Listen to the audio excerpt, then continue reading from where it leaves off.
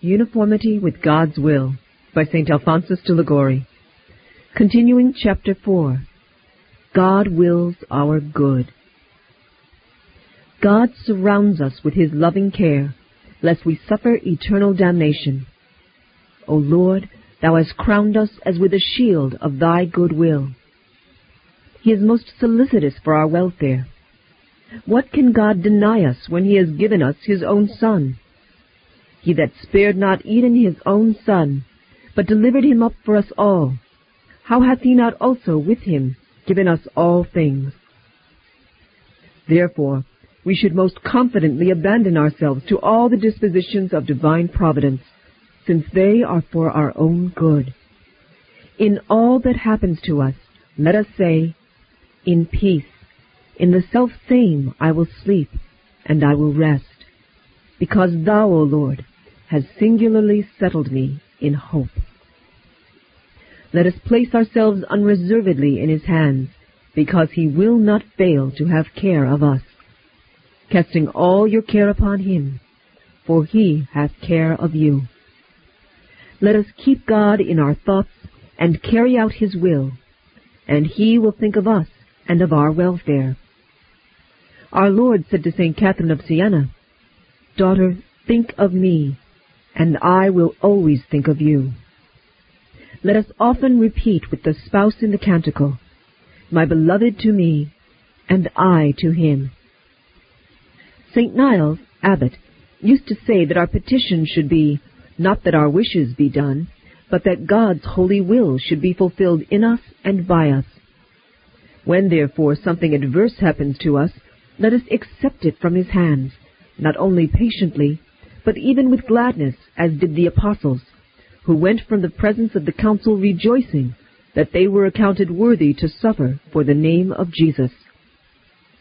What greater consolation can come to a soul than to know that, by patiently bearing some tribulation, it gives God the greatest pleasure in its power?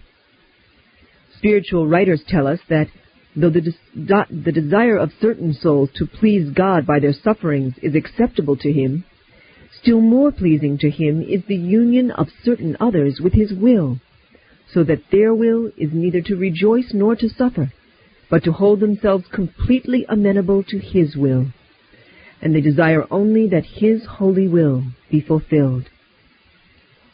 If, devout soul, it is your will to please God and live a life of serenity in this world, unite yourself always and in all things to the divine will.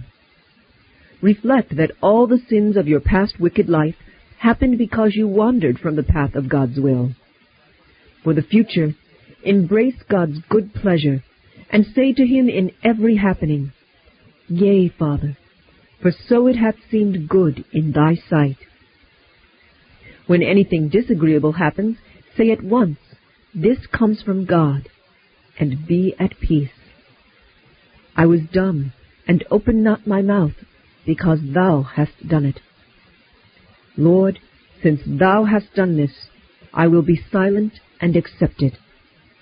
Direct all your thoughts and prayers to this end, to beg God constantly in meditation, communion, and visits to the Blessed Sacrament, that He help you accomplish His holy will.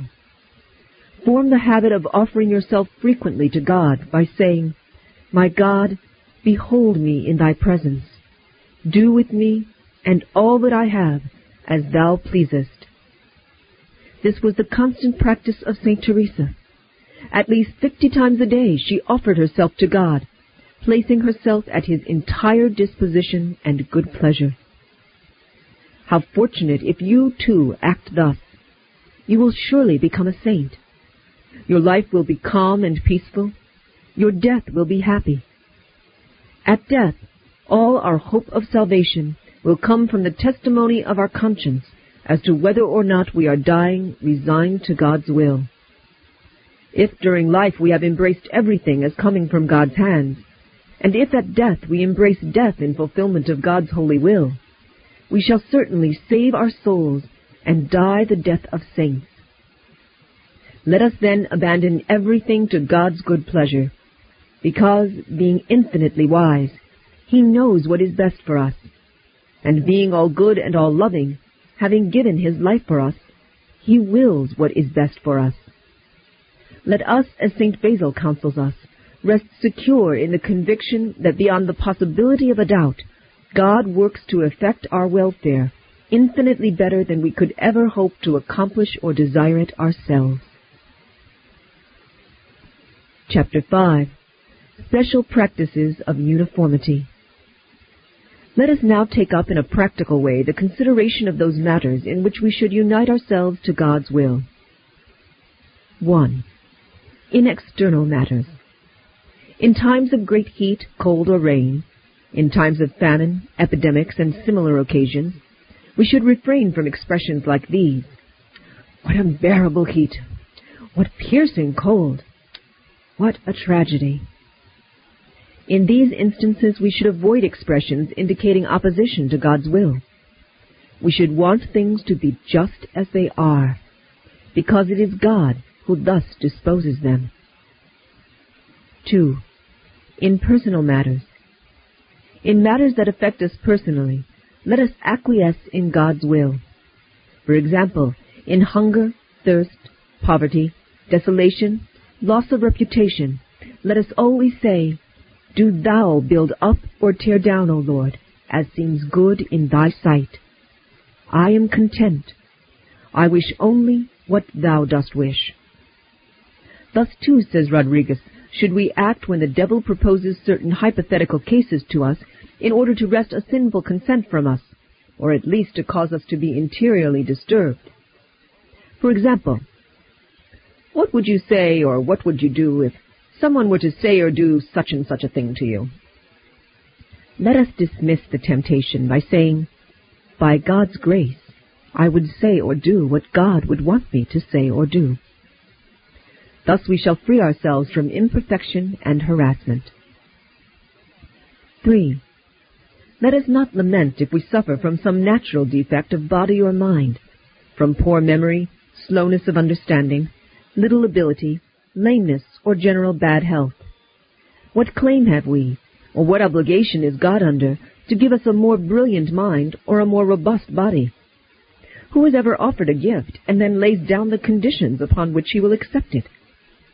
Let us thank God for what, in his pure goodness, he has given us, and let us be content, too, with the manner in which he has given it to us. Who knows? Perhaps if God had given us greater talent, better health, a more personable appearance, we might have lost our souls. Great talent and knowledge have caused many to be puffed up with the idea of their own importance, and in their pride they have despised others. How easily those who have these gifts fall into grave danger to their salvation! How many, on account of physical beauty or robust health, have plunged headlong into a life of debauchery! How many, on the contrary, who, by reason of poverty, infirmity, or physical deformity, have become saints and have saved their souls, who, given health, wealth, or physical attractiveness, had else lost their souls. Let us then be content with what God has given us. But one thing is necessary, and it is not beauty, health, nor talent. It is the salvation of our immortal souls. 4. It is especially necessary that we be resigned in corporal infirmities. We should willingly embrace them in the manner and for the length of time that God wills. We ought to make use of the ordinary remedies in time of sickness. Such is God's will. But if they are not effective, let us unite ourselves to God's will, and this will be better for us than would be our restoration to health. Let us say, "Lord, I wish neither to be well nor to remain sick. I want only what thou wilt." Certainly it is more virtuous not to repine in times of painful illness. Still and all, when our sufferings are excessive, it is not wrong to let our friends know what we are enduring, and also to ask God to free us from our sufferings. Let it be understood, however, that the sufferings here referred to are actually excessive. It often happens that some, on the occasion of a slight illness, or even a slight indisposition, want the whole world to stand still and sympathize with them in their illnesses. But where it is a case of real suffering, we have the example of our Lord, who, at the approach of his bitter passion, made known his state of soul to his disciples, saying, My soul is sorrowful even unto death, and besought his eternal Father to deliver him from it. Father, if it be possible, let this chalice pass from me. But our Lord likewise taught us what we should do when we have made such a petition, when he added, Nevertheless, not as I will, but as thou wilt. How childish the pretense of those who protest they wish for health, not to escape suffering, but to serve our Lord better, by being able to observe their rule, to serve the community, go to church, receive communion, do penance, study, work for souls in the confessional and pulpit. Devout soul, tell me, why do you desire to do these things? To please God? Why then search any further to please God, when you are sure God does not wish these prayers, communions, penances, and studies, but he does wish that you suffer patiently this sickness he sends you? Unite then your sufferings to those of our Lord. But, you say, I do not want to be sick, for then I am useless, a burden to my order. But if you are united to and resigned to God's will, you will realize that your superiors are likewise resigned to the dispositions of divine providence, and that they recognize the fact that you are a burden not through indolence, but by the will of God. How often these desires and laments are born not of the love of God, but of love of self. How many of them are so many pretexts for fleeing the will of God. Do we want to please God? When we find ourselves confined to our sickbed, let us utter this one prayer, Thy will be done.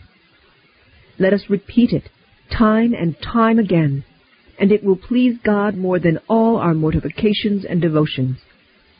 There is no better way to serve God than cheerfully to embrace His holy will.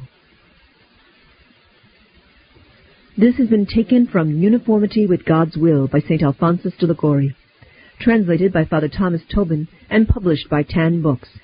For more information, contact Tan Books, Post Office Box 424, Rockford, Illinois, 61105.